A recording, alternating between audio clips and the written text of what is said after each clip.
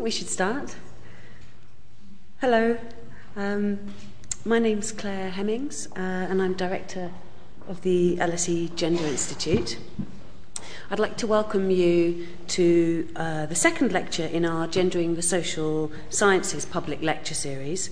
The series is co-sponsored by STICKED, which stands for Suntory and Toyota International Centres for Economics and Related Disciplines. I love saying that. And aims to showcase the series, that is, the importance of interdisciplinary gendered approaches to social science scholarship in a transnational frame. The next event, it will be on the 11th of March, same time, 6:30, and also here in the Hong Kong Theatre. And then we'll be inviting Professor Ratna Kapoor from the Geneva School of Diplomacy and International Relations, the Centre for Feminist Legal Research in New Delhi, and she'll be talking about liberal rights and challenges to feminisms in South Asia. So you're all very welcome and invited to that also. But today we're delighted to welcome Professor Lauren Berlant, who is the George Pullman Professor in the English Department at the University of Chicago. I'm just going to remind you of some of her major works rather than go through her whole bibliography. And those include The Anatomy of National Fantasy, Hawthorne, Utopia and Everyday Life from 1991, The Queen of America Goes to Washington City, Essays on Sex and Citizenship from 1997, which is, I think that's still my personal favourite. And her recently published book, The Female Complaint, The Unfinished Business of Sentimentality in American Culture, which has just come out in 2008. She's also co-editor of Harmonica Ourselves, The Clinton Affair and The National Interest, which she edited with Lisa Duggan, and of Compassion, which came out in 2004. So as these titles suggest, Professor Berlant is a consistently interdisciplinary scholar concerned with social, political, affective and representational intersections that comprise everyday lives and experiences. And one of the reasons we wanted to invite Professor Berlant was because my experience of reading her is that she's a truly, rather than what I think of as randomly interdisciplinary scholar, that she's interdisciplinary as a matter of ethics, I think. In particular, she's interested in how we come to be subjects in the 21st century, how experiences of love, lust and misery bear on formal and informal regimes of citizenship.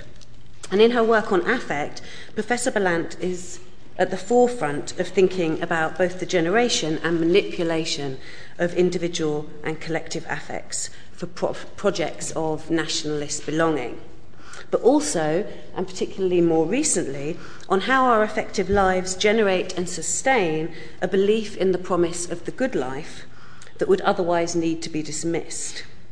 And I just wanted to add here that she's one of the few scholars I've read recently who has made me weep. I don't know if that's... So in terms of affective exchanges. Today, and in line with these developments, Professor Berlant will speak to the title After the Good Life, in which she extends these themes by reading with two films of Laurent Cantet, Human Resources and Time Out. And after Professor Berlant's talk, I'll introduce Dr. Sadie Wearing of the Gender Institute, who'll give a brief response to the paper and then invite questions. And then after that, you're all invited to join us for a drink in the senior common room. So thank you, and I'll pass you over to Professor Berlant.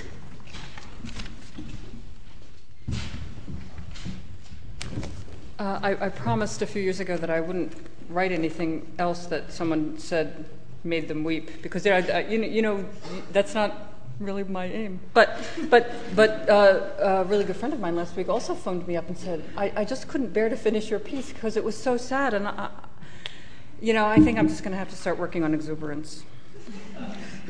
In the meantime, so first of all, I'm so grateful for you all coming, and I'd like to give you my email address now, not because I don't have enough friends, but because sometimes people are shy or they think of a question later, and this paper is on its last round of talks before it becomes a thing I can't revise anymore. And so if you feel like helping me, then you could. My email address is lberlant@aol.com. And so, and my audiences previously have been very generous toward me. I mean, sometimes they just do it to keep, me from being humiliated in public. But mostly, people have an idea and a thought they want to track, and I've been very grateful to them. So if you don't feel like saying anything to me in person, or you can't, or we run out of time, especially if I keep talking like this, I won't get through the paper. Okay, so, and I'd like to thank Claire and Hazel and Marie at the Gender Institute for their unbelievable patience with me, just trying to organize this trip. And I'd also like to tell you a little bit about the project that this paper comes from. The project that this paper comes from is a book called Cruel Optimism, which is why everyone cries when they read the articles in it. And I thought I would tell you what cruel optimism is so that you will see what this paper is a case of, because I'm really interested in how exemplarity gets produced, and each of the pieces in this book tries to enter a scene of cruel optimism and from a different class standpoint especially, but also different national locations. And so a relation of cruel optimism is a relation that when you're brought to your object of attachment, that the object of attachment is itself an obstacle to the need that brought you to it in the first place. So, for example, a soured love, that the object of your desire can't give you what you came to it for, or patriotism, that the nation form that you've invested a sense of justice in might actually be the blockage to the very justice that brought you to it. And so, some people would claim that all forms of optimism are cruel in the sense that you always invest more kinds of fantasy in your object than your object can possibly be adequate to. But I'm particularly interested in a relation of cruel optimism where the object is actually an obstacle to what magnetized you to it in the first place. And this is a project about what keeps people attached to lives that don't work. And so there's a kind of ontological, or then maybe you could say psychoanalytic question about what keeps people attached to objects that don't actually fulfill the desires that are invested in them. But it's also a political question, a question about ideology. Why do people stay magnetized to situations that don't provide the kinds of opportunities for flourishing that engendered the feeling of optimism or the affect of optimism in general? And the argument of the book is that all attachments are optimistic. So there's the kind of general structural question, and then there's the political question about what is it that makes you feel possible, and what's the relation between what makes you feel possible and what makes you impossible. Okay, so that's glossing. That's all the glossing I'll give right now. And just one more thing. The paper's a little long, and it's not because I'm undisciplined, but because I wanted to give you, because the paper's actually kind of the right length, but I wanted to give you a shot at actually seeing the films, because if you haven't seen the films, it'll be hard. You'll feel, when there is no canon anymore, or when you work interdisciplinarily, people often say, well, I can't comment on your paper because I haven't read or seen X. But I wanted to give you a shot at actually seeing enough of X that you could say something. So I hope that'll work out for all of us. Okay.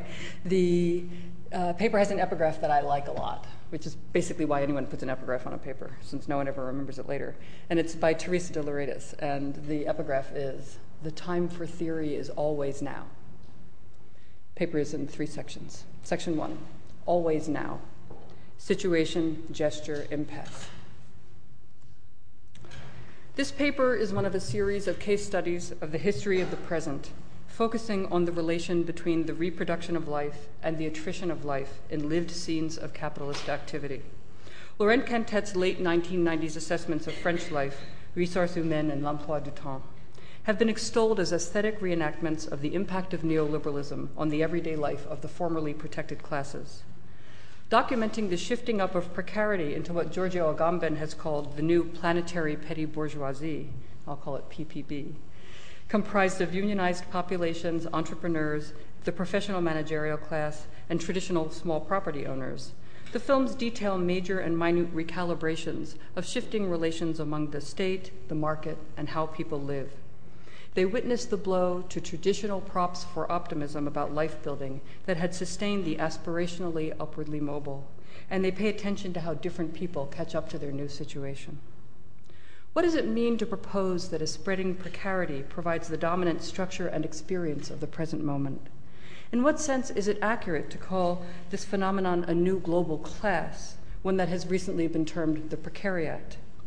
The precarity literature, which I'm now incredibly quickly summarizing, and I'm happy to talk about more in the Q&A, the precarity literature magnetizes a whole range of disparate beings to this class, from workers in regimes of immaterial labor, the historical working class, immigrants avec un sans-papier, the global managerial class, neo-bohemians who go to university, live off part-time or temporary jobs, and sometimes the dole while making art, and, well, everybody whose bodies and lives are saturated and frayed by capitalist forces and rhythms.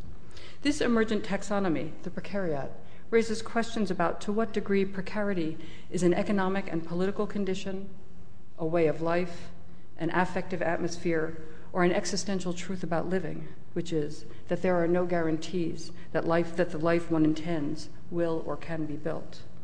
At root, precarity is a relation of land dependency. As a legal term, to be precarious means that you are renting your life, that your tenancy on your property is in someone else's hands.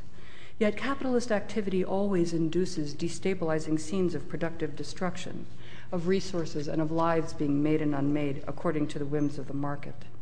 But David Harvey and many others argue that neoliberal economic practices now mobilize this instability in unprecedented ways. The shrinkage of the social welfare state, increasing state banking and corporate pension insecurity, and increasingly flexible and casualized practices of contractual reciprocity between owners and workers serve the profit interests of owners of capital as unions weaken, workers demand less, and businesses respond more quickly to debt, credit, and consumption pressures by manipulating the everyday life of labor. Many analysts claim that the managerial classes of the industrialized West, which includes people in universities, have, in particular, been forced to enter a subjectively new historical phase. Richard Sennett and Harton Negri, for example, shaped their otherwise dissimilar analyses of contemporary capitalist subjectivity by noting the increasing corrosion of security as a condition of life for workers in the PPB. But they also claim that security is no longer much of an aspiration or taste for the classes who also have less access to it, and indeed that this labile economic and labor environment has produced a sense of freedom and creative potential in lateral mobility for many members of the PPB who see vulnerability and risk as animating a system that can be gamed on behalf of forging a less alienated and more satisfying life. Add to this Adam Phillips' claim in Equals that psychoanalysis and democratic struggle have a peculiar synergy at the present moment. Phillips argues that the central sensual experience of both equality and democracy is not knowing where one is, such that the historic mission of psychoanalysis, to foster the subject's capacity to flourish under disorienting conditions, should advance the claims of precarious politics, preparing the client for precarity and calling the skill for that adjustment mental health. This unlikely agreement about the conditions of the historical present amongst self-identified neoliberals, psychoanalysts, and radical democratic activists and theorists suggests, I'd argue, two qualities of contemporary precarity. One is that the precariat must be a fundamentally affective class, since the economic and political processes that put people there continue to structure inequality and antagonism and instantiate both the structure and sense of insecurity very differently across different locales, genders, races, histories of privilege, available resources, and skills. This leads to the second point, which is that in the geopolitical and aesthetic imaginary of the PPB, dramas of adaptation to precarity encapsulate the situation of the historical present. And that's really the central claim of the paper. I call the present a situation deliberately to build concepts for tracking the transactions of the elongated durée of the present moment. As we know from situation comedy, or the phrase, "we have a situation here" from police procedurals, a situation is a genre of living that one knows one's in, but one also has to find out about, a circumstance embedded in life, but not in one's control. When a situation unfolds, people try to maintain themselves in it until they figure out how to adjust. What makes this a situation is not just finally that the wealthy are suffering the material and sensual fragilities and unpredictability that have long been relegated to the poor and socially marginal. It is that adaptation to the adaptive imperative, the imperative toward flexibility, is producing a whole new precarious public sphere, defined by debates about how to live and work in security in the present moment. Precarious bodies, in other words, are not merely demonstrating a shift in the social contract, but experiencing a dissolution of the disavowal that places insecurity elsewhere, an ever more difficult task of projection and displacement in the face of unraveling institutions and relations of social reciprocity. As the paper proceeds, I'll focus on two kinds of situation. And actually, you're getting half of a long paper, so there actually is a third kind, which if you're curious, I could tell you about. But I'll focus on two kinds of situation. The impasse lived after a dramatic event of forced loss, such as a sudden death or a sudden breakup or sudden divorce. A dramatic event of forced loss when one no longer knows what to do, and yet, while unknowing and in shock, must adjust. Second, the impasse that happens unintentionally, a dissociation that one discovers after one has drifted away from normative, intimate, or material terms of reciprocity without an event to have given the situation a name and procedures for managing it. In both cases, impasse is the name for the space where the urgencies of livelihood are worked out all over again without assurances of better futurity, while proceeding along by ways of adaptive improvisation and adjustment. People can be destroyed in the impasse, or be discouraged while maintaining composure, or creatively managing things, or they might refuse to adapt, becoming political or depressed, or both. Add to this the increasing dissolution of security and upward mobility as justifying bargains people make for labor exploitation. This is where witnessing the details of the dissolution of capitalist optimism matter politically and shape how we imagine life in the precarious present. Section 2. It's normal to be a bit nervous. Resourcing men. Jean-Claude Barbier argues that the word précarité originally referred to lives mired in poverty, but became attached to general conditions of employment in the 1980s, when neoliberal restructuring in the guise of flexible labor was becoming a byword in corporate politics. Many have written about the consequences of this shift for the loosening and convolution of the traditional national liberal terms of social obligation in France. Barbier argues that in the French case, precarity underdescribes the variety of labor contracts that still operate in the nation, but nonetheless, the concept has become elastic, describing an affective atmosphere penetrating society as a whole. What has been called the French cinematic new realism of the 1990s and after, which is also a style that's developing globally that we could talk about and maybe generate some bibliography for, that might be better called the cinema of precarity, documents this shift in precarity from limited structure to pervasive life environment by returning to the hinge between melodramatic realism associated with Hollywood cinema of the 1930s and 40s and post-war Italian neorealism, which melded bourgeois melodrama into politics and honed a reticent aesthetic to track the dissolution of what had been sustaining national, social, economic, and political bonds, leaving behind a variety of populations to be cast as waste. Precarious cinema destabilizes the neat shift from bourgeois private into a national public idiom because the story it tells about the privatization of public life and the fragility of all the institutions and spaces for the reproduction of life, intimate, public, private, national, economic, transnational, and environmental, emphasizes the present as a transitional zone. In this zone, normative forms of reciprocity are wearing out, both in the world and aesthetically, barring the reproduction of inherited fantasies about what it means to want to add up to something. That's the story of the good life. The ongoing crisis of institutions, economies, and fantasy in the ordinary destabilizes exemplarity itself at these moments, and the films record the loneliness of collective singularity, the impacts of affective frayage, and the tiny optimism of recuperative gestures in the middle of it all for those who can manage them. Such a relation of embodied perturbation to adaptation is what Agamben points to when he claims that, in a sentence I wish I'd had the confidence to write, by the end of the 19th century, the bourgeoisie had definitely lost its gestures. You know, who could say that about, millions of humans? But anyway, that's what he says. But the important part, I think, is that he says that what film is, that early cinema especially, film registers the generalized catastrophe of having lost the gestures of being bound to a certain way of life by gathering up those lost gestures as a measure of what it means to be archaic. But to Agamben, the gesture is also a medial act, neither ends nor means oriented, a sign of being in the world, in the middle of the world, a sign of sociality. To elaborate, this version of the gesture is not a message. It is more formal than that, the performance of a shift that could be a disturbance, but we don't know yet. In the thick present these films record, in which people move around absorbed in collecting the material and phantasmatic means for surviving, the cinema of precarity, therefore, attends to the proprioceptive, to bodies moving in space, performing affectively laden gestures, to investigate new potential conditions of solidarity, not emerging from subjects with similar historical identities or social locations, but with similar adjustment styles to the pressures of the ongoing transitional present.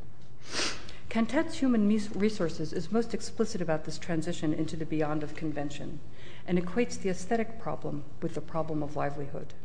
It tells a simple exemplary microhistory of the expansion of precarity and the story of what happens between two people across two generations in one family, one factory, and one community at a recent historic moment in France. And yet the very simplicity of the story, which sees in the details of the reproduction of life the end of the mode of production and of life, multiple terrible ironies. Cantet plants his scenario firmly in the irony I outlined at the start, where radical imaginaries for the reconfiguration of work and neoliberal interests assumed a strange synergy. The film is set as a thought experiment prior to the instantiation of the French state socialist program to shorten the work week to 35 hours. This moment was marked as historic, as a collective event, because it involved state action to reshape the everyday lives of working citizens. The Train 5 was seen as necessary because so many were unemployed while others were working overtime. By subsidizing a more equal distribution and expansion of job opportunity, the socialists also made concessions to neoliberal corporate claims that labor must become more flexible and responsive to the rise and fall of market demand.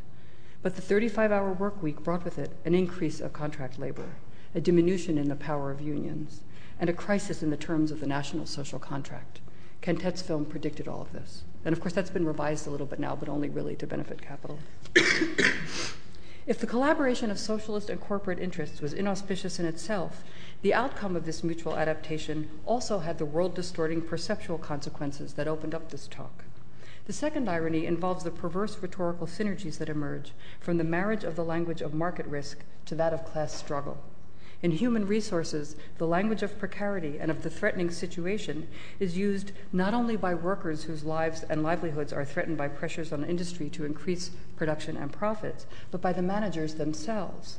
The very first line that Rouet, the factory boss, says in Human Resources translates as, "Do not terrify him with our precarious situation." As predicted, at a moment of fierce contestation between the interests of workers and capital, it is now possible to claim as archaic long-standing debates about what it means for individuals and the state and the masses to claim democracy amidst structural inequality by asserting that everyone lives precarity now, everyone lives capitalism in proximity to risk, threat, and ongoing anxiety. Competing precarities morph in an instant to sound like grounds for solidarity. So in some sense, the melodramatic realism of Human Resources is right on the surface, and the precarious public sphere is just a development of capitalist democratic crisis management of long-embedded historical contradictions. It is, after all, a tale in which states manage capital not on behalf of citizens, but on behalf of profit to be enjoyed elsewhere by a few, while maintaining the traditional manners of a liberal polis run by the presumption of good intentions on all sides and a theoretically equal distribution of sovereignty and vulnerability. What makes this situation historically specific, however, is how these struggles are displayed in a shift between older and newer idioms of sociality, not only in wars of words, but according to the metric of manners. When the unions fight management in this film, for example, Madame Arnaud, a furiously direct, classically belligerent union representative, is called crazy and irrational, not only by the plant managers, but by her fellow syndicalists. She pounds the table and calls the bosses vulgar liars, and then her male colleagues say, what she is saying in her own way is, rephrasing her claims in the tones of management, the language of reason, trust, coolness, and dispassion. Later, when Arnaud is proved to be right, she gloats that what they had called crazy bad manners, or female bad behavior, was really just the last barrier to an appeasement that had already taken place, and condemns this apparent fact that the union men's commitment to the mannerliness of the male discourse fellowship was greater than it was to facing what was incommensurable in the interests of unions, of workers, and global capital. Human resources follows this tension in the practices and effects of loyalty in relation to social hierarchy, mainly within the family. The filmic action begins and ends on a train, but what's in transit is at home.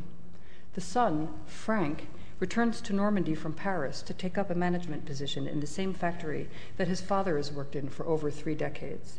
Frank says that this return has enormous symbolic importance to him because the factory had run his summer camp and orchestrated his Christmases. But although Frank has lived in walking distance of the factory his entire life, it is only on his very first day as management that he sees his father's machine and the labor his father does on it.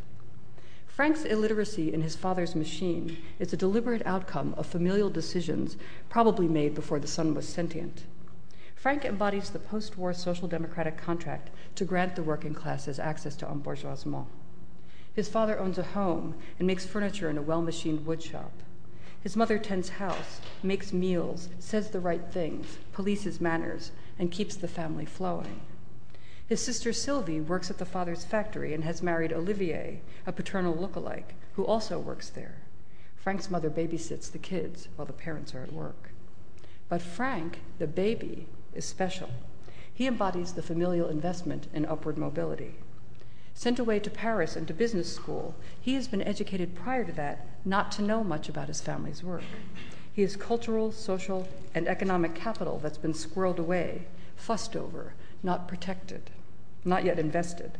It is therefore appropriate that he is named after money. In contrast, his parents have no names in the film's credits. Le père and la mère are there as human resources for Frank.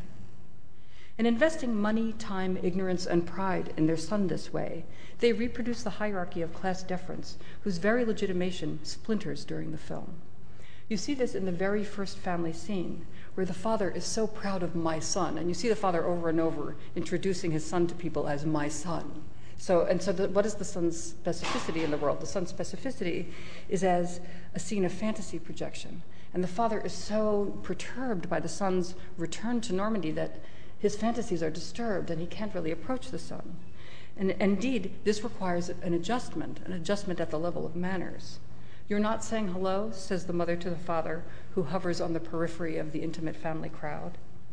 Later, the father, more comfortable on the couch next to his son, erupts with advice about how the son can survive real work. So this is the first long clip I'm going to show you. Ouais, c'est comme c'est bien. Plus clair. Tiens, donne à ton mari. Merci. Olivier, tiens. Ah oui, je te remercie. Tiens, tu vois l'apéro maintenant, toi? Oui, je qui tenir, non? Ah, puis demain, tu ramènes pas trop ta science avec le patron. Tu attends de voir ce qu'il veut et t'es sérieux. Oh, pour ramener ta science, ça va être difficile pour toi, non? C'est abruti, je suis pour rien si tu comprends rien à ce que je te dis, moi. Oh, abruti, ça va. Non, mais je suis sérieux, hein, parce que là, t'es plus face à un instituteur ou face à un professeur. Hein, t'es au travail, t'es plus à l'école. Hein, et faut être sérieux. Oui, mais ça je sais, t'inquiète pas, quand même, c'est pas mon premier stage. En plus, le rendez-vous au siège à Paris s'est très bien passé, donc a priori, y a pas de problème. Oh, vous inquiétez pas, on les entraîne à des entretiens beaucoup plus coriaces que ça, hein. C'est vrai. Et puis, c'est pas un petit patron d'une petite boîte de province qui va t'intimider, tout de même. Attends, petit patron, il est ce qu'il est, mais bon, on en a quand même besoin, hein. Ouais, mais c'est vrai, papa, c'est qu'un stage. Et justement, ça se prépare. On n'y va pas les deux mains dans les poches. Ouais, qu'est-ce que tu crois? Attends, je vais pas les deux mains dans les poches. Bon, voilà, t'as réussi. Tu vois, j'avais pas le trac, tu me l'as donné, donc j'espère que t'es content. Bah, je sais pas, il me semble que c'est normal d'avoir un peu le trac. Je sais pas, oui. Sûrement.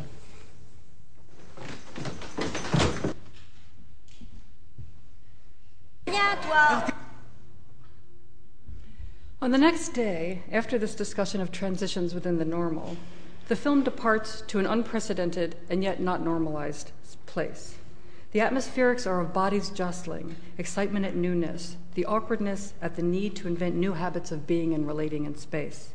By the end of the first day, we see how out of sync the father is with the new capital that Frank represents. But Frank is also in over his head. Well-mannered, he absorbs all the kinds of ambivalence in the management offices and the production floor. But it matters that he did not learn in business school anything about the labor struggles of the 20th century.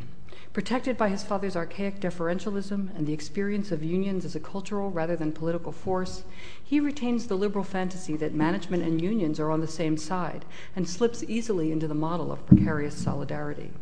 Saying that he hopes that more flexible labor rules will help bosses and workers economically and will further implicate employees in company affairs, Frank expresses a desire to make the workers' forced adaptation to the 35-hour week feel like rational critical democracy. He does not notice that when the boss says, "We'll win it together," that the referent of "we" does not include the workers. Thus, when Frank comes in with a plan to circumvent the union and canvass workers directly about the train 5, he thinks he enacts a twist on classic public sphere ethics. The business ought to represent what the people want. He has no clue that he's providing an alibi for decisions about downsizing that have already been made. He's not yet suspicious of the class to which he's been educated. Later, when Frank realizes that he's been used by the factory managers to justify downsizing, he becomes angry, reveals management secrets, works for the union, and helps to organize a strike. But the father is mortified by his son's political transformation. The end of the old normal produces tears like a woman's, the mother says. And later, the son cries too, though not like a woman, but a lost child. The tear is a tear, a rip, a glitch. What do they do next after the good life?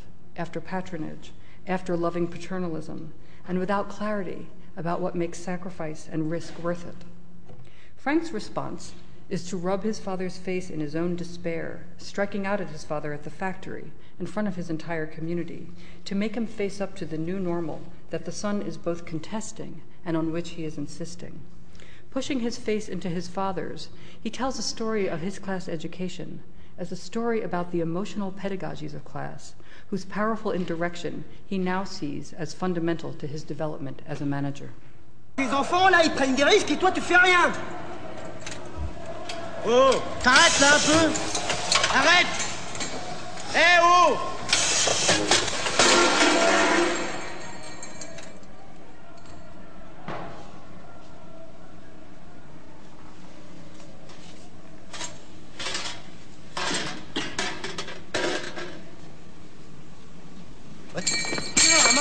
Ramasse.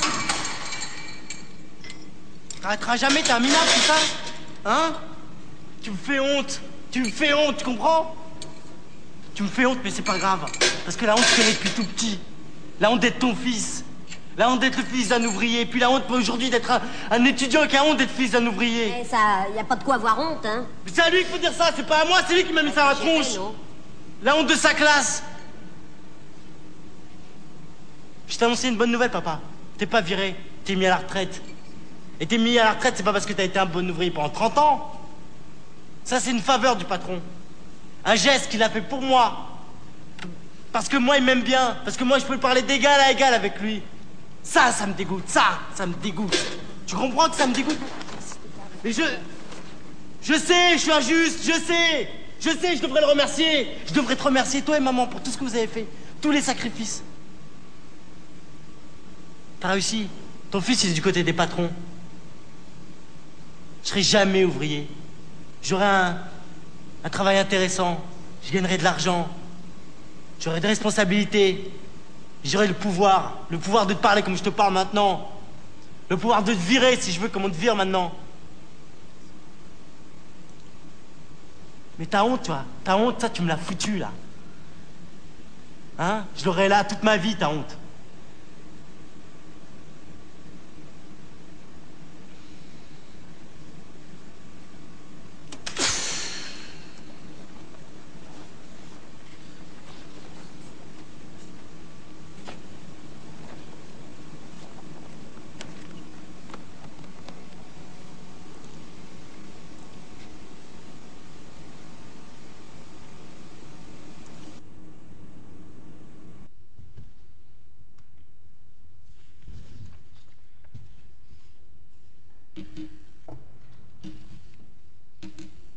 I find that very rough to watch, and I've watched it a million times. Here, what we opened with, the casual, teasing banter, bodily comfort, and paternalist expertise transmission with which the film opens, becomes exposed publicly as the old normal, associated with the paternalist capitalist social relations that accompanied the gains made by socialist and social democratic workers' movements in the mid-20th century. The father is seen as in affective cahoots with the bosses, even as their class interests have clashed. Yet it is not as though the father is special in managing work this way, or that the situation that the worker's in is unprecedented. What's new is that the father is being forced to be seen seeing his own desire to work under the radar as political, and to be seen seeing the political as saturating all his most intimate fantasies, gestures, and ordinary casualness. This doubling dissolves his phantasmatic legitimations for doing the work that, as another worker says, nobody wants to do. The father's flesh registers his assimilation to the public news that there is no such thing as being under the radar, by way of a disturbance in his facial composure. Deleuze and Guattari's much commented on concept of faciality posits the face as a porous relay between the internal chaos of subjectivity and the external command to produce clarity and identity, an always failing barrier between what's composed and decomposed about the subject. But here it's class politics that shatters the habitus or microdisciplines of the body. The old normal was to absorb the slings and arrows of working class discipline into a mode of bodily solidity and grace in which the face said little, absorbed a lot, and provided a barrier sponge that enabled the stresses and pleasures of living on to be compartmentalized. In other words, the father was basically a kind of stolid guy who didn't say a lot and wasn't super expressive. But now his capacity to have that defense, which is also the defense of a certain privilege, a phantasmatic privilege, has been dissolved. As the strike strikes away this entire defense, Cantet registers the dissolution of the enabling alibi and the splitting off of the paternal face from the body. The father's quivering lip moves not toward composure or speech, but threatens to become out of control, to decompose. The quivering lower lip is of someone overwhelmed without a way of saving face, stuck in the impasse of the present without routines left to prop up even a lip, let alone a person. Cantet cuts to the empty factory from the father's quivering lip because there is no outside to this situation.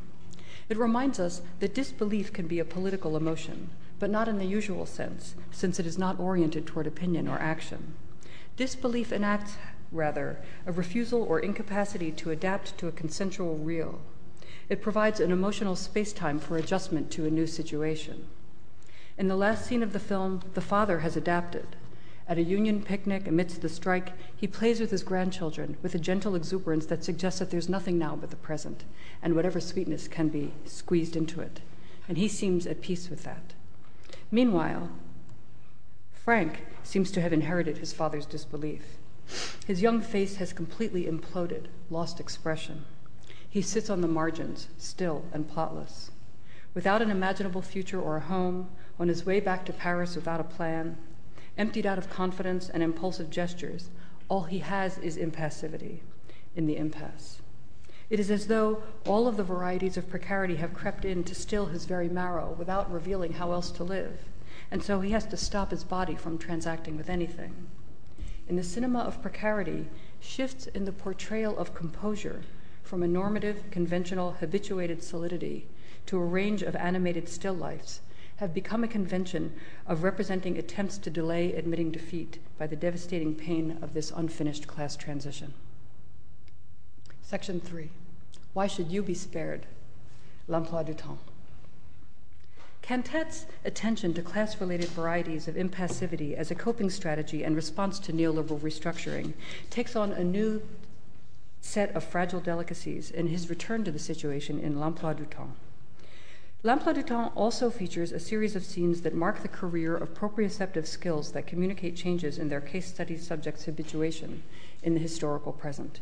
Unlike Ressources Humaines, though, no event marks the onset of the new normal, and indeed what's striking here is that no manner of being mannered is disturbed in this film's narration of the fraying of a life. Instead, we begin and end in the middle of a story about manners and drifting. L'emploi du temps tells the story of Vincent, a consultant who has been released from his labor contract in the French 1990s.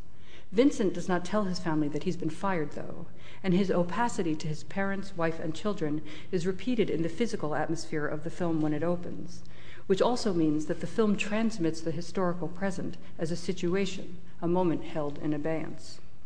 Vincent sleeps in a car near a railroad, in the passenger seat, the windscreen foggy with his breath and the heat of his body.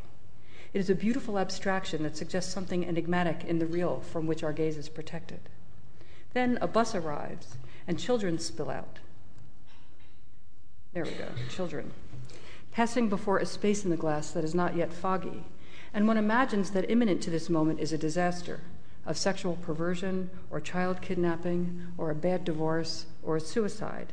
An event, in other words, where a single gesture could well become an act that destroys the ordinary thoughtlessness of the present and sends us willy-nilly into a narrative of gray economies, underworlds or other worlds that no one wants to live in, at least for long. And I'll just say that that's really the structure of this film, is that you keep waiting for events to happen. And that the film is always putting you on the verge. And so how do you live on the verge? And that's, I think the verge would be another way of thinking about impasse or impassivity. But that's not what happens in L'Emploi du Temps, whose English translation, time out, inverts the vernacular sense of the phrase in French, which is time schedule or just schedule. Still, the English translation gets it right too, if time is defined by capitalist productivity. It is midday, and the man is not working. He's in a car, but it's not moving. When his cell phone rings, I don't know if you can see here, he's on his cell phone. When his cell phone rings, there we go, and the man talks to a loved one, he says that he's between meetings, but at that point we learn that the man is double timing his life, because he's not in meetings as far as we can tell, and he's also taking a time out not only from work, but from truth-telling to an intimate, who thinks that their intimate rhythms are being supported by schedules, the rhythms of encounter that produce and reaffirm the reproduction of value each day in the managerial class. In piling on the multiple kinds of time out at the outset, the film reveals instantly that Vincent is living a secret life. A secret life is that genre of being that takes place in myriad folds of the social, protected from specific gazes that would expose to normative judgment something awry in someone's tendencies. This sense of professional shame, of the shield and poison both of normativity and the secret life, would likely have been in the mind of anyone who saw this film in France. It adapts a real case, that of the French citizen Jean-Claude Roman. Roman was a doctor who did not pass his boards, but dissimulated having done so for 18 years. Then, in 1993, sensing that his secret of failure and dissembling was about to emerge, he killed his family in a rampage and unsuccessfully tried to kill himself too. So people who knew that were watching this film, expecting the entire time for Vincent to come home and kill his whole family. Yet the event that we dread when the film opens, in a beautiful abstraction that is interrupted by realism, is not what the film offers to us now or ever.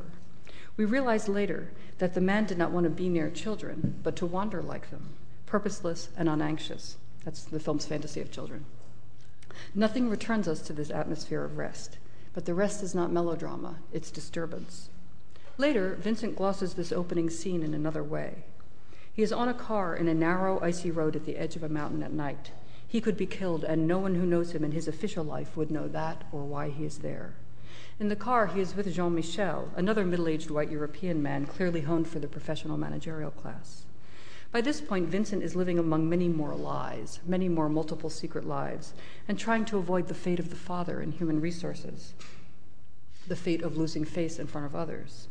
Vincent has told his family that he works for the United Nations offices in Geneva, brokering the neoliberal hunger for new development opportunities in Africa.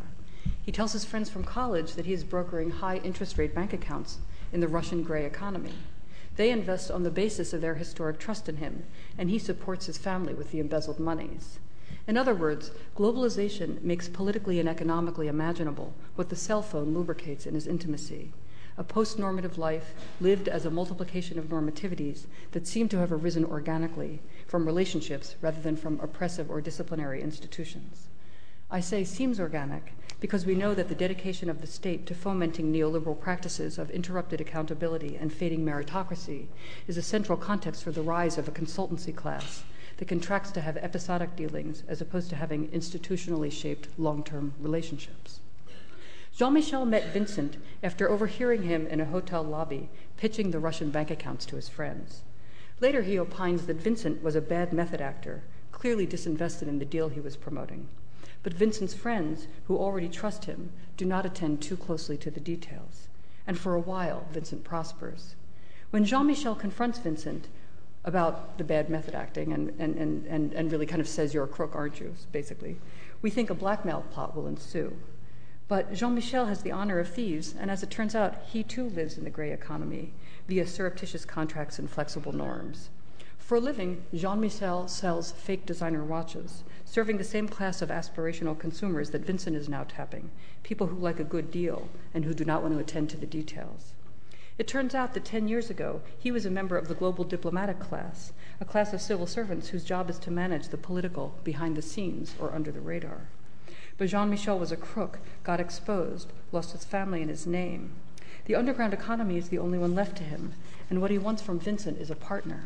For one can simulate legitimacy, but one can never be one's own colleague, and it is lonely in the secret life. Jean-Michel is therefore the only person to whom Vincent tells the truth.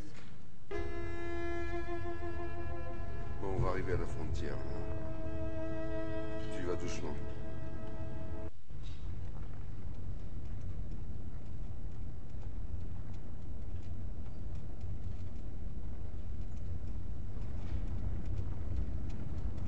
Ça va, là, tu es bien concentré, hein? Ouais, j'adore conduire. En fait, quand j'ai commencé à bosser, c'était les moments que je préférais. Tu sais, t'es seul dans ta voiture, tu réfléchis à rien, tu fumes une cigarette en écoutant de la musique. Ça peut durer des heures.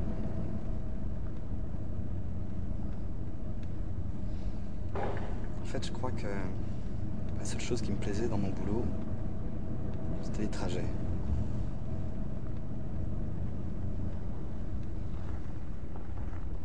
Et tu sais, ça finit par me jouer des tours. J'étais tellement bien dans ma bagnole que j'avais de plus en plus de mal à en sortir. Parfois, je faisais 200 bornes pour aller à un rendez-vous. Et au moment de prendre la bretelle, au dernier moment, sans réfléchir, je filais tout droit. Évidemment, ça finit par franchement agacer mon patron. Encore, au bout du compte, ça s'est plutôt pas mal passé. Tout le monde sentait que j'avais plus ma place dans la boîte, alors ils ont pas cherché à me retenir. Et du coup, j'ai pu négocier correctement mon départ. Pourquoi tu n'as pas parlé à ta femme? Je sais pas. Ça m'a peut-être paru plus simple de continuer.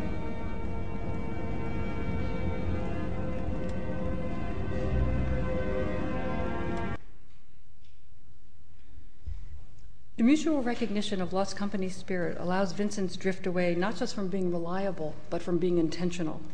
In the present moment of neoliberal contingency, he discovers himself drifting and drifting off, and he doesn't know why. What does it mean to have company spirit and then to lose it? Is company spirit even an affect or emotion? Or is it a performance of citizenship that is entirely affect-based and normative, a mere ideology? Or is it deeper than that, a mode of mannerliness close to gallantry that is both instrumental and life-affirming in the way that Arlie Hochschild has suggested? A subplot of Time Out plays out this imperative explicitly. At one point, the family goes shopping on Vincent's stolen money, and there they run into Jeffrey, an old colleague of Vincent's, who's been leaving heated phone messages throughout the film that Vincent has not responded to. But caught in the same public leisure space, Vincent has no choice but to act the part of a friend, at least around his wife, Muriel. We learn a lot about the emotional demands and performance norms of the consultancy class in this scene. The men have worked together for 10 years. Like an old lover, Jeffrey complains, "Is this a joke? Weren't we really close? We ate lunch together daily for 10 years. All those late evenings. Wasn't that something?" Yet, at first when the men meet, they introduce their wives and their children to each other. Their closeness was the closeness of colleagues, not of friends who share the whole range of life. But that does not mean that their thing was meaningless, though, or fake or shallow. It meant something to Jeffrey. "Vincent, you were fired, and then you completely disappeared. My concern is normal." Vincent, "I don't find it normal. We only work together. That means nothing now." So on the face of it, Vincent was never taken in by the ideology of managerial affect management. He complied physically to warm collegiality, but never complied affectively to the atmospheric imperative. But Vincent's relation to labor-related affectivity is quite different when he talks of work with his wife. Throughout the film, he relates to her his sense of precarity as a loss of enthusiasm, and the concept of enthusiasm is incredibly interesting, and we could talk about that more later, and other feelings. Vincent. Things aren't going the way that I had hoped. Now, remember, he's pretending to have a new job, right? Things aren't going the way that I'd hoped. I knew it would take time to adapt. I didn't think it would be this hard. Muriel. You only started a few weeks ago. Doesn't it take time to get on the right track? Vincent. I get along well with my colleagues. That's not an issue. They're easy to talk to. Good atmosphere, but still perverse. That makes lying easy. I tell myself everything's fine, but that's a lie. I'm afraid I'll disappoint. Afraid of what? Afraid I'll disappoint. Afraid I won't make the grade. You've had these worries before, but you always pull through. They smoke together, they speak in hushed tones, they act tenderly, and they keep the lights low. Vincent puts his head on her shoulder. She holds his head. That is how intimates act, but what does it mean? At the same time, Muriel colludes in Vincent's emotional performance, revealing a real fear that Vincent is about to give up trying, a threat that he always pretends. Throughout the film, whenever the story he tells starts to crack, she rushes to fill it up with verbal assurance and physical assurance. Maintaining intimacy in the family requires that the wife neutralize dissonance, fear, surprise, failure, and incoherence. The noise of manners drowns out the noise of precarity in their marriage. So when she finally visits Vincent in Geneva and he doesn't take her to the apartment that he claims to have purchased with his father's money but does not own there, Muriel is disappointed. But in the abandoned, unheated farmhouse he squats in, she tries very sweetly to stay in sync with him. They have what seems like good sex, and after she evaluates each of his body parts. His thighs have gotten smaller, his penis is fine, but his tits are starting to fall.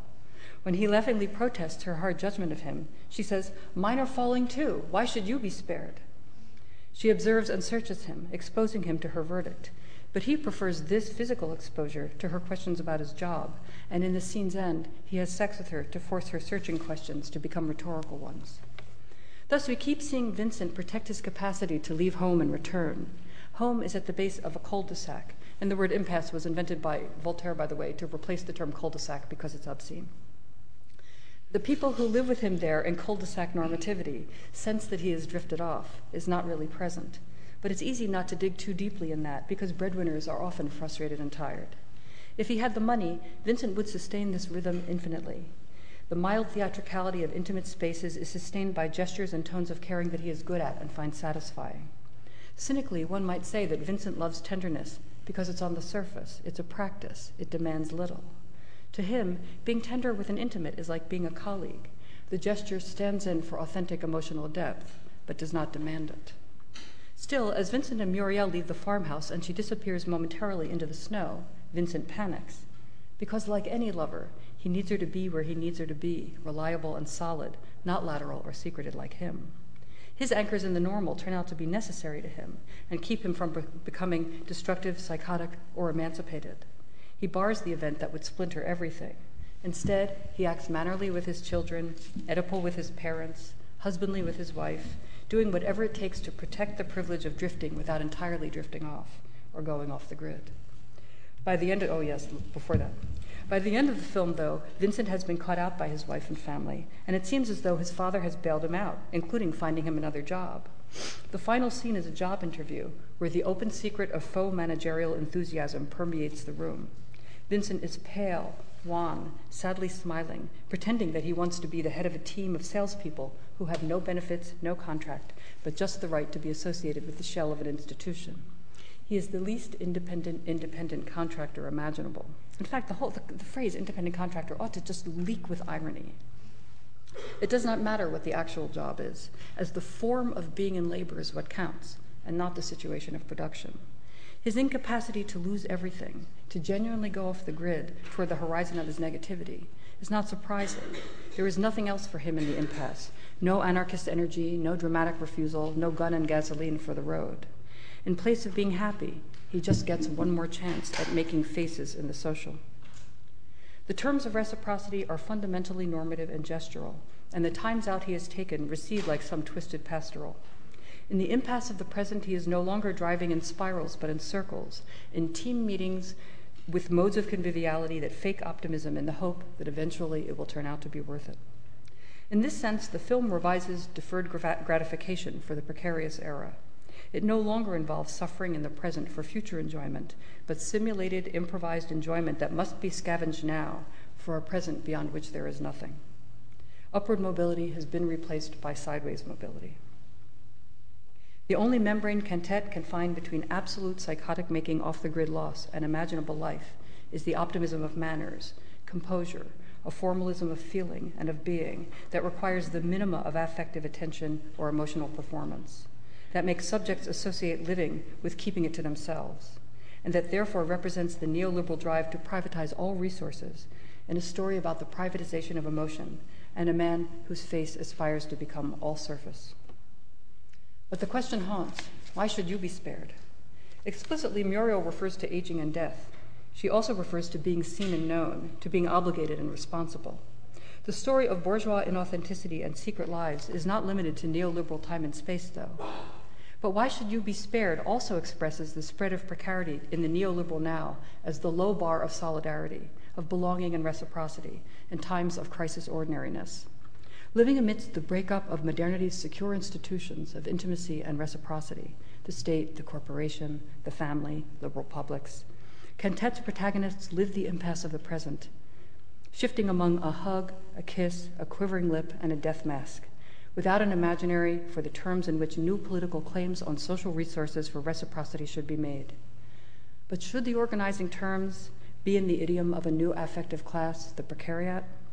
Neoliberal interests are well served in the displacement of so many historical forms of social reciprocity onto emotional registers, especially as they dramatize the emergence of a better normative social world that does not yet exist.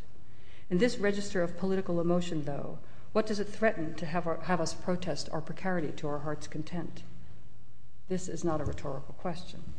It goes to the heart of the tension between the affective sense of solidarity that may come from the dissolution of a collective attachment to a normative world and divergent imaginaries of the better good life that its subjects would wish to bring into being in compensation for what can only be called their profound collective, material, and phantasmatic loss. Thank you.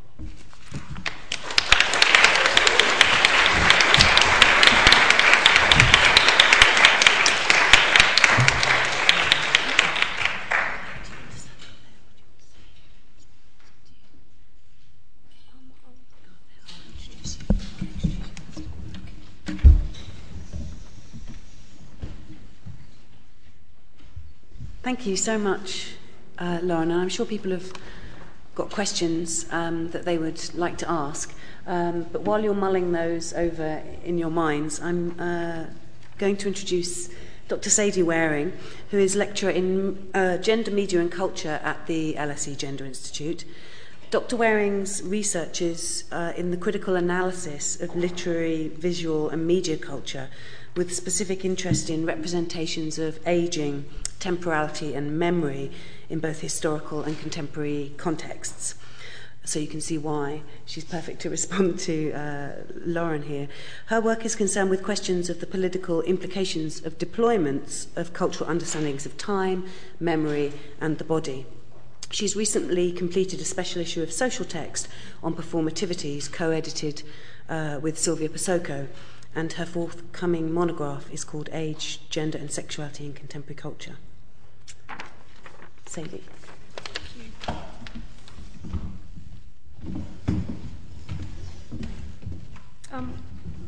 I'd like to thank Claire for asking me to do this. It's been a real pleasure to think about the important questions posed by Lauren Berlant's eloquent and lovely paper.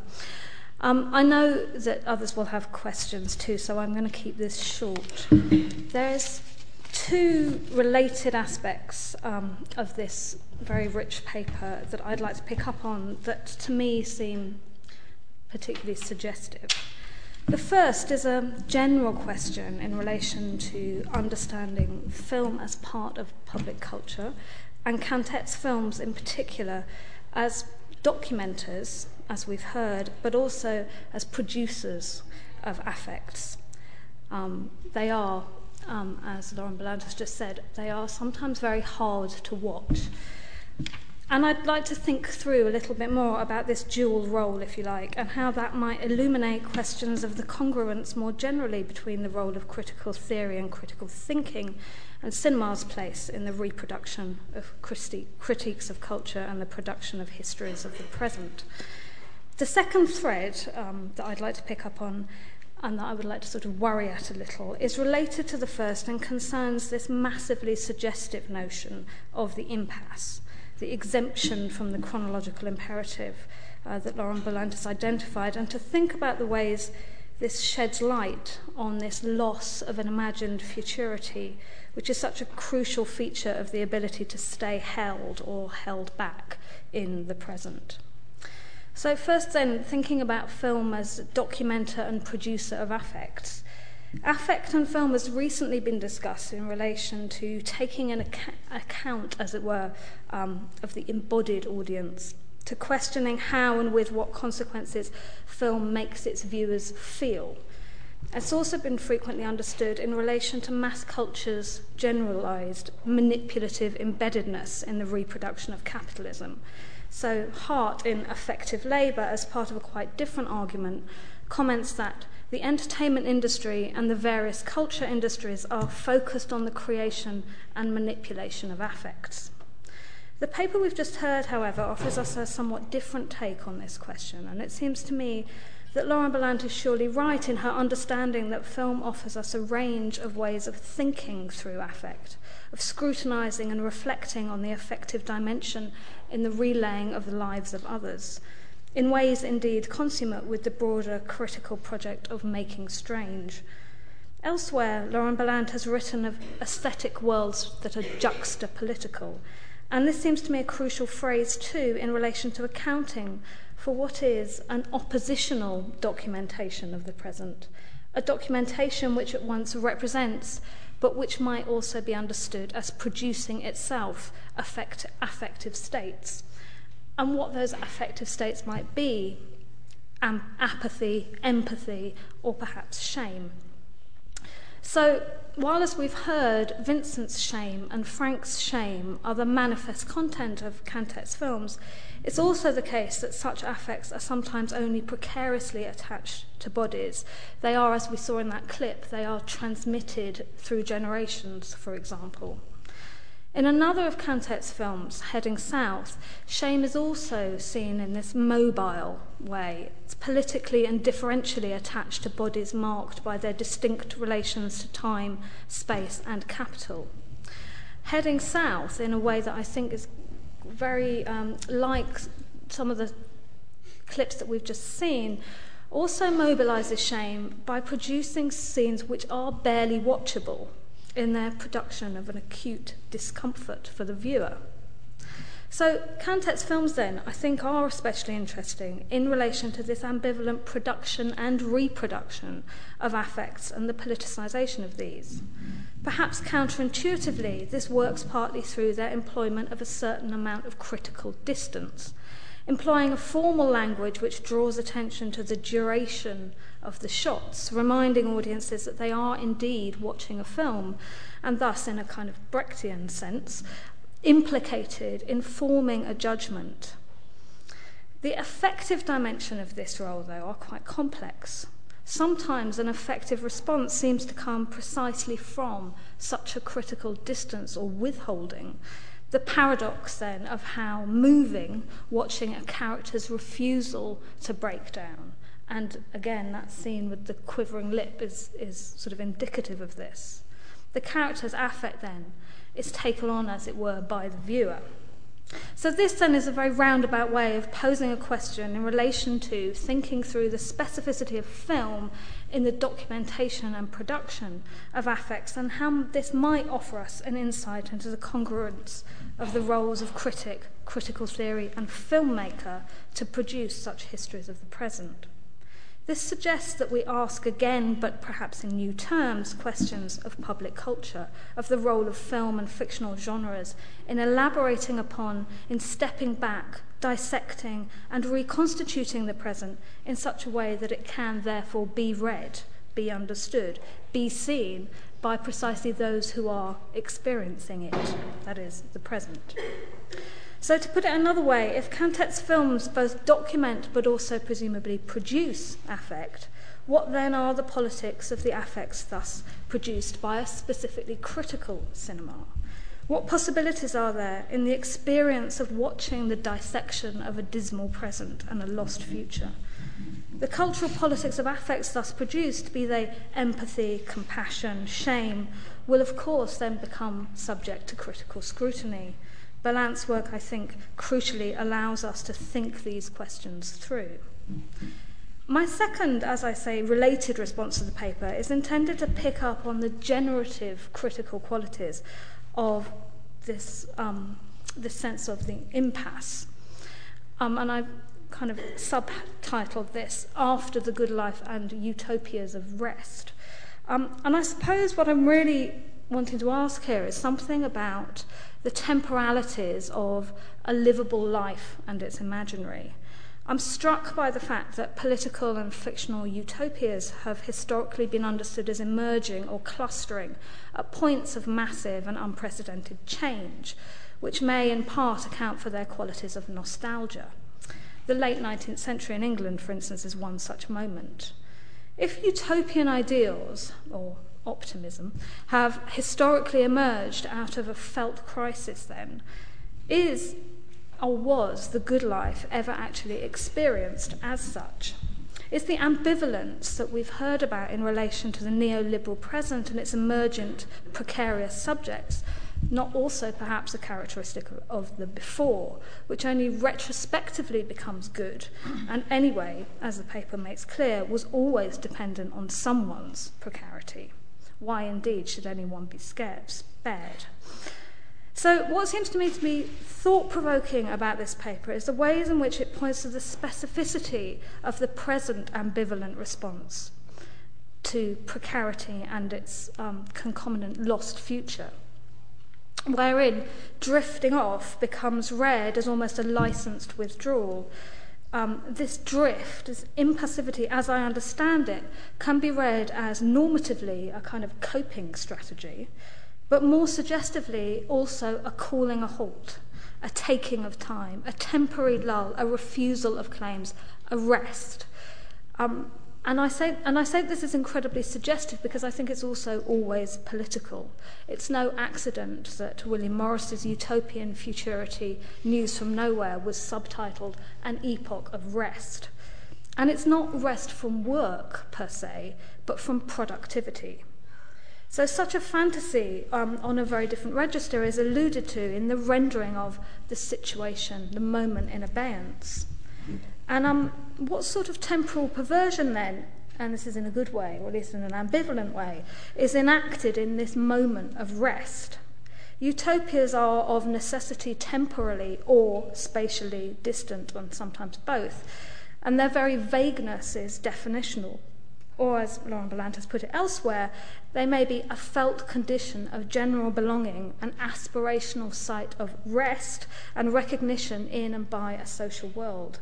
Rest, then, is a key feature of the desires mobilized around imagined futurity. Significantly, the utopian resolution that Richard Dyer argued is the ideological import of popular film genres, which resolve the fundamentally irreconcilable dilemmas of capitalism. For him, one of capitalism's felt, that is, affective disorders, is identified as exhaustion, workers' grind, alienation, and fictional popular film is understood to resolve this via an aesthetics of energy. Cantet's static pictorial compositions, often of seemingly half-empty buildings, are singularly lacking in any such ameliorating energy. Rather, the characters are quite literally worn out. Impasse, then, as Berlant rightly informs us, is a feature of reaction to intolerable loss. The term grief-stricken refers precisely to this sensation of a nauseous stillness, an unvolitional stopping, and is clearly a feature of melancholia, that production of a stasis of being stuck in the moment of loss. So there might be then two sides, if you like, of the utopian promise of rest, of impasse. On the one hand, impasse speaks the escape from life dominated by the schedule, the grind of capitalist productivity, a bit like having Monday off. On the other hand, the state itself reveals the loss of futurity. The characters in Time Out are literally exhausted. Rest is understood as potential salvation here. And Vincent is desperate to offer his son this sense of rest from change. His defense of himself from his son's anger at his bullshit is to urge him to think about how nothing changed for you. And this sense that nothing changes is the best that can be hoped for reveals precisely, as Lauren Berlant has so convincingly demonstrated, the limited, curtailed poverty of the imagination, of the imagined good life, and more especially its aftermath.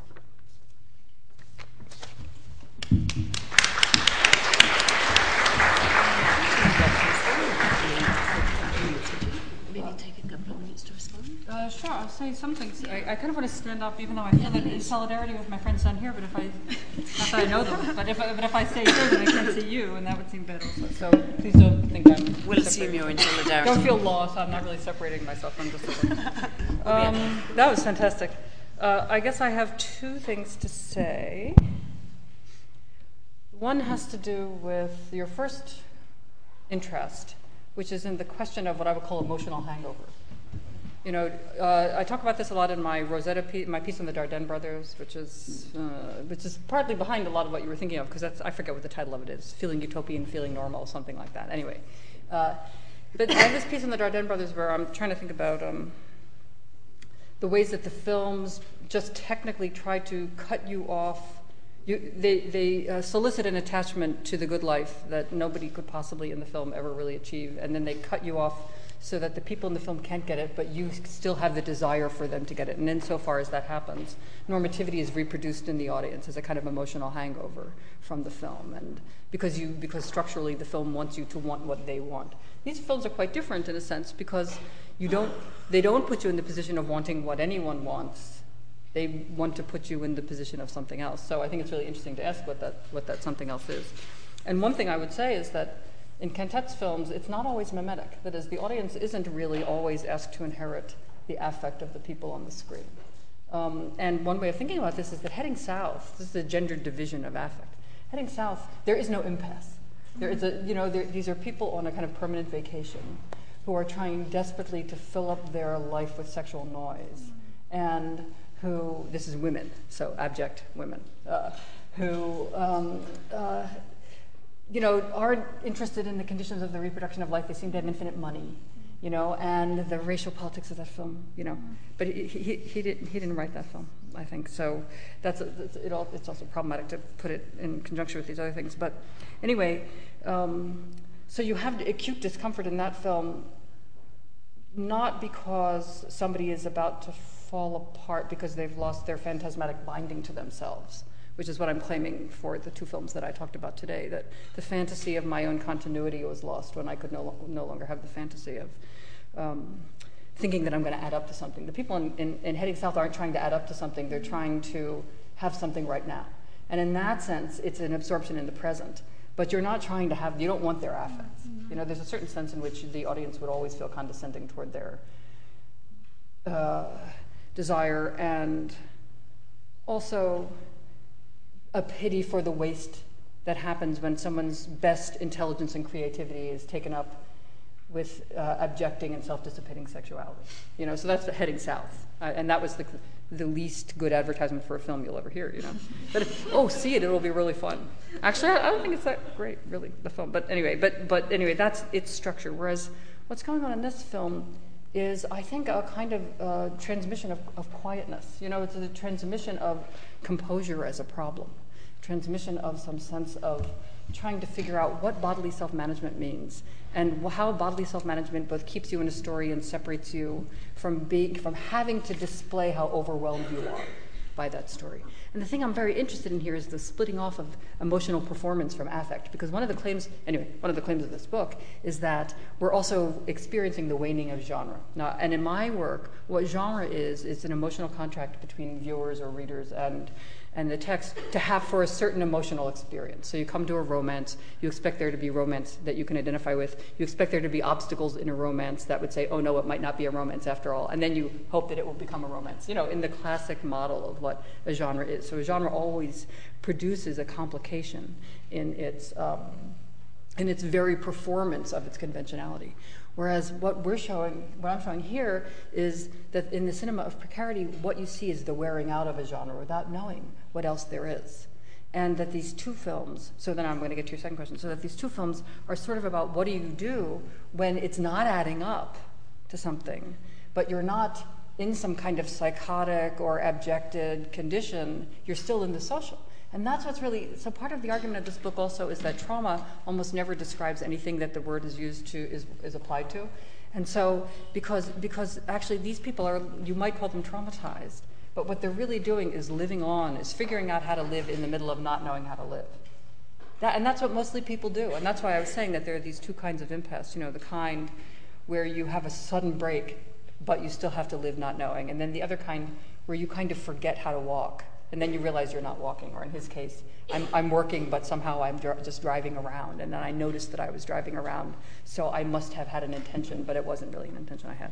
Anyway, so those are the kinds of things I think, thinking about the non-transmission of affect through performance, but instead having to be displaced into an atmosphere where forms of composure are politically distinguished from each other is one of the things the cinema of precarity does. Another example of this is the film The Visitor, which I'm not sure I'll recommend to you, but I wasn't going to see it because it seemed to be about some old, dried-out white professor who has to meet some Africans to find life again.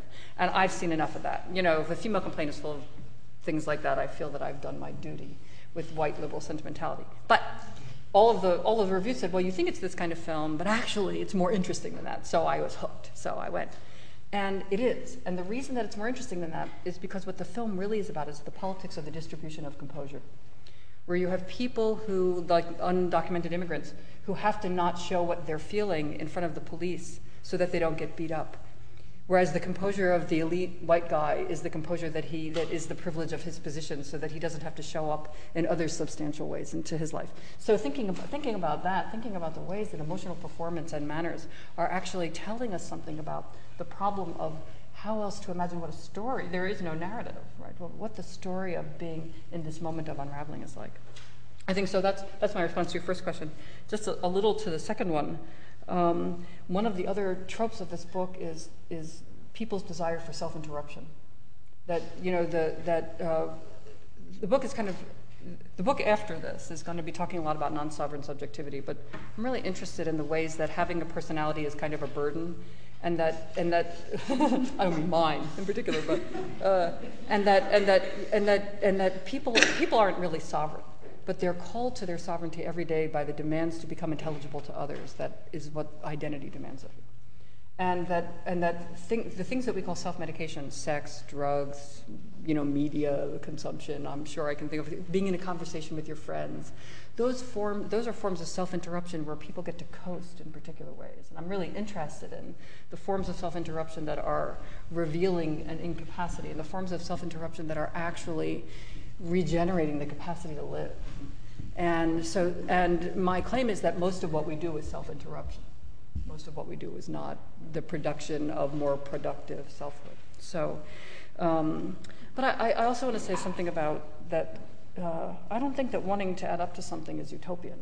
I think people, the whole promise of capitalism is that it will all have added up, and if it's not going to add up to something, we have to see that the entire justification for all of the forms of exhaustion that people live in order to think that their lives are not alienated spaces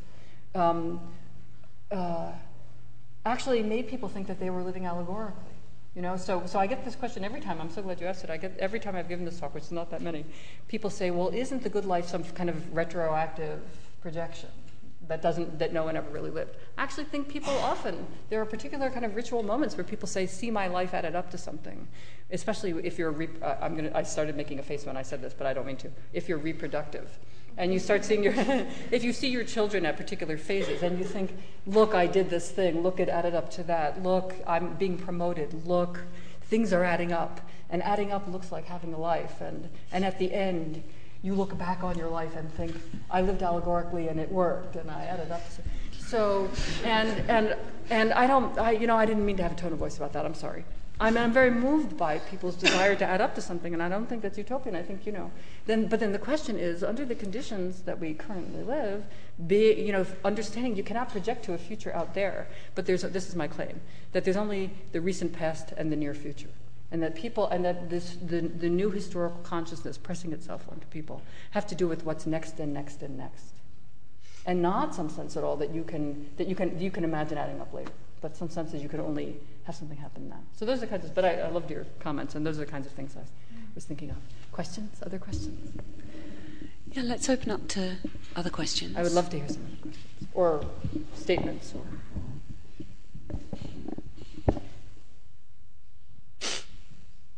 Really? No, yeah. Yes. Do you want to get do you need a mic? Well, I think I'll just say two of the things that your paper made me want to ask. The first would be about gender, because we're here in a Gender Institute lecture, and it seems to me that there might be quite a lot to say about the relationship between either gender or sexual difference and the kinds of temporalities and impasses that your films and your talk were around. Yes. And my other thought is about Frenchness, because these are, after all, French films. I thought you were saying friendship, and I'm like, oh. No, Frenchness. And I just wondered if you'd had any thoughts about the fact that your objects are French. Right. First, so I'll go to the first. Thank you so much. I'll go to the first question. Well, I said a little bit about it in the talk. I mean, I wanted to apologize and say it's a gender center, but gender is not the main division that I'm tracking. But there are a number of things that are, for these cases, salient. One has to do with what wives do in this, right? What wives do is they fill up the holes of fantasy. That's what they do. They lubricate the situation. They lubricate the family. They do the emotional labor of making things like say hello to your son, come in, be in the scene of it, be there. And it's very striking in Time Out that the wife, she's just busy lying her brains out to the father because she knows that something's off in the husband's story, but she doesn't really kind of want to admit it to him or herself. But she will do anything to keep the imago of the family going. And that's what women's jobs are in these two films. So the films are really tracking a particular end of, but it's not just a professional managerial class because it's also unions, unionized petty bourgeois life, tracking the ends of a certain fantasy of being the breadwinner. The person who doesn't have to be emotionally compliant because he's busy doing his job. And the question of what the man's job is in the family for parenting. And both of these fathers are just kind of amazing in the kind of alacrity with which they give advice to their sons. And that, so you do your work and you give advice. That's what men do in these films. And so what happens when they've lost, it turns out, the kind of phantasmatic but also material privilege for doing that. I don't know if this was let's see. Let me go backwards here. Oh, Hamlet. See Hamlet? I didn't notice that until I did the stills. That the film is trying to say something about bringing masculinity into real historical time. And so these are the kinds of things I would think of for these films. Other films and novels in the book enter the question of gender and sexuality in different ways. But I thought also it was important to say about these films, about the Time Out especially, that sexuality is used to drown out a crisis in the solidity of gender as a form around which ordinary life is organized and things like that. That's where I would begin anyway to do this. But again, it's about affect management and the different gender divisions of labor of affect management and the ways that people prop up each other's forms of composure as a gift to them. But of course, it's a gift that can be poisonous if it is ending up being the reproduction of a fantasy that has no relation to actually how people are living. That's the first question. Frenchness. I don't know if I can. I tried to say what I thought about Frenchness in a way by saying historically this is the location of this film or these films in France, and in particular, there are other things going on in the other chapters of the book in relation to this, but with the decay of the social welfare state, or with people really, really struggling in France actively the way they also have in Italy, with wanting to demand that the state provide some kind of citizenship wage, right? Some kind of citizenship insurance so that people don't have to be destroyed by transformations in the conditions of their labor. France has really in the good sense of conservative, that is liberal, had a lot of protections for workers that are now being slowly worn away. And so that's the Frenchness I care about more than other kinds of generalization about Frenchness. But I'd be happy to add some generalizations about Frenchness if you want to tell me some, or tell me some things to pursue in this, because I think, but it's not my field exactly. But I think for me the biggest issue here is that the discourse of precarity that's in these films is really transnational in Europe, and is played out with different forms of rage. In different places. So if this were an Italian film, I promise it would have been a more political film. And the fact that these people are actually trying to protect their experience from being politicized and protect their recovery from the dissolution of social welfare promises from being politicized has something to do also with the French upper classes thinking that precarity was for the people on the bottom. So those are the kinds of things I would think, but I'd love to hear more. I won't answer all questions that long, I promise. If you have any, how could I would ask myself tons of things. Oh, yes. Yes.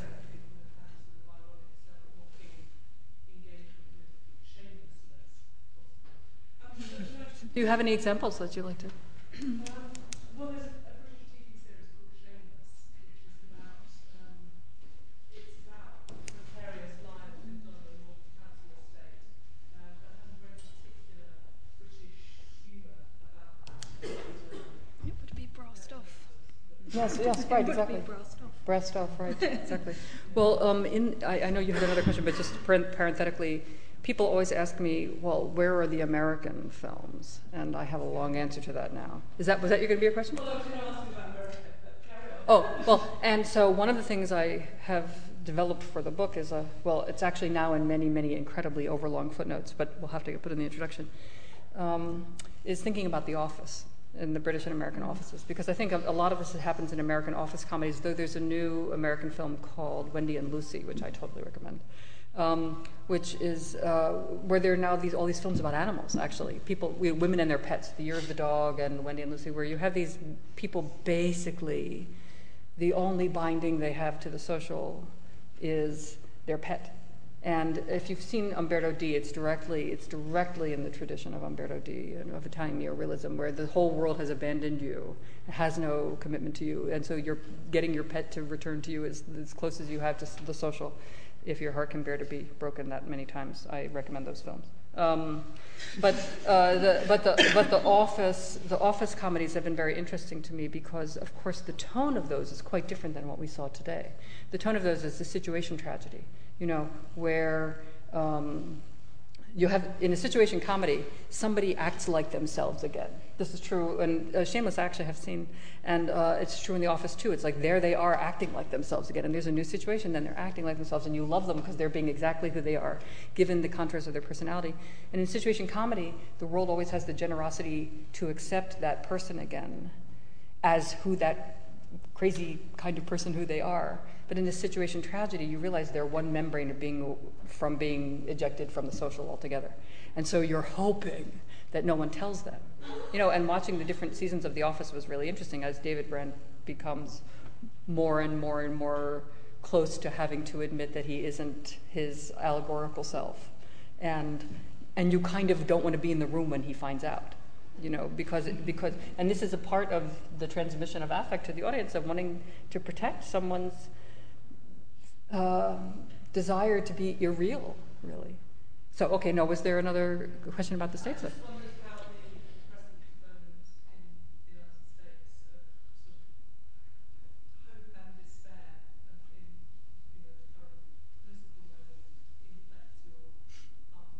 You mean like Obama-esque hope? Yeah, Obama and global capitalism. Do you have a minute? I'll tell you everything I think about that. I've been blogging. I have a blog called Superviolent Thought, by the way. So I've said so many things about Obama this year. You could read it. I don't even want to talk about it anymore. So the last chapter of this book that I'm writing this very day is on silent protest and on the place of silent protest in contemporary art about the historical present. Because I'm interested in the idea of the historical present as something that imposes itself on you as a consciousness, so you then have to walk around and find out the evidence for. I'm really interested in this model of wandering. And I meant to say to you also, the third film in this paper that I didn't talk about is The Grifters and I. Because The Grifters and I is kind of happy precarity. Like, hey, we're all wandering around, picking up garbage and teaching stuff and talking to Laplanche. Anyway, I like it a lot, but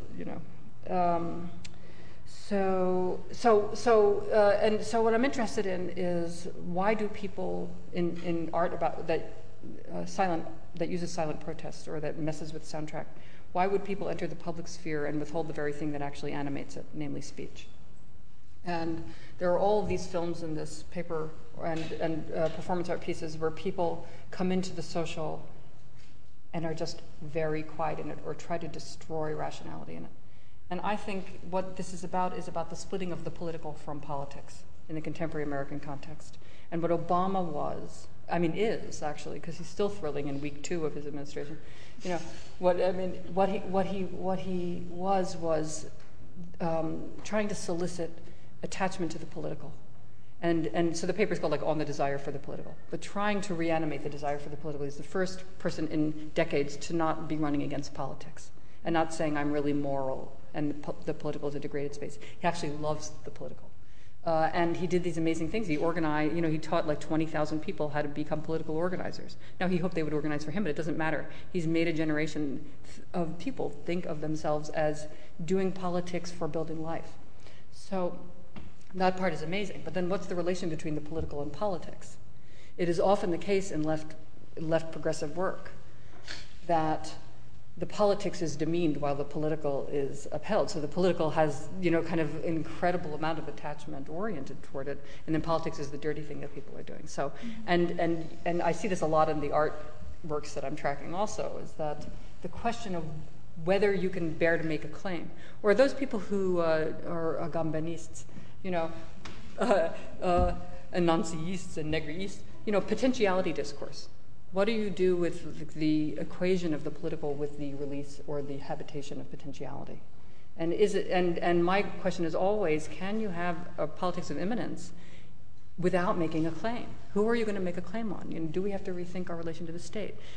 Are we suggesting that we can only make a claim on each other, and then isn't that exactly the fantasy that the neoliberals had of shrinking the state into nothing and thinking that we had to be reduced to whatever form of communal life we could invent?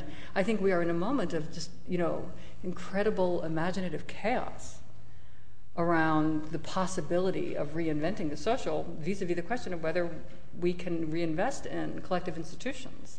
So that's sort of where I am on Obama and hope. I think he actually tries to solicit a conventional desire to politics as a place where you could see the mediations from the bottom up.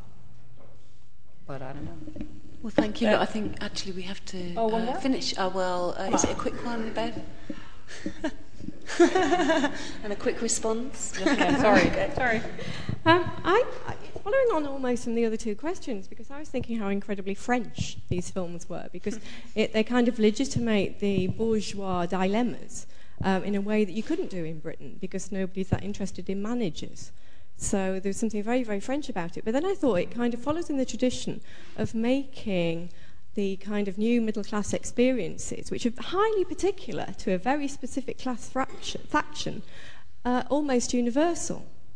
And so what I see happening here is kind of a continuation of lots of social theory, which you see in all the precarity discourses, that they literally do make something incredibly particular, something in this case incredibly national, appear as if a universal discourse that everybody's suffering from, when in fact they're not. And when they have suffered from it in the past, they deal with it in very, very different ways, pleasure, utopia, whatever else, irony and humour. So it's that kind of national point and kind of, it's the bourgeois taking over again. I'll say very briefly that, right, this is two things. One is it does maintain bourgeois universalism. So, but I think one of the things that this is also breaking down is exemplarity itself. I mean, what are these people examples of? The claim of precarious politics is that if and this is true, in the history of lots of progressive politics, it doesn't become a central national discourse till the privileged people start to feel it. Like sexual harassment wasn't, workers were completely harassed in a million ways and invaded for centuries before, in 1973, Catherine McKinnon goes into the workplace and discovers that white middle-class women are also vulnerable to forms of exploitation. So then sexual harassment gets invented. So, but having said that, what's the difference between a place of affiliative solidarity and a fake universal? Like, I think that your question is a little cynical in its articulation, because the very powerful, and I don't mean that as a critique, just as a characterization, that the very powerful points of social organization are always falsely general. But they're there so that people can find a way to each other and figure out what it would mean to be in the political together. And so the precarity in this paper, you could say it isn't really precarious here, or it's not the same way, but for people who are interested in precarious politics, they recognize the structural differentiation and nonetheless want to claim that the fact that everyone understands themselves to be survivalists now is actually potentially the condition for reinventing politics. And I'm worrying that question, but I don't think it's just a false question. Anyway, I'm very grateful to you for your attention. Thank you very much.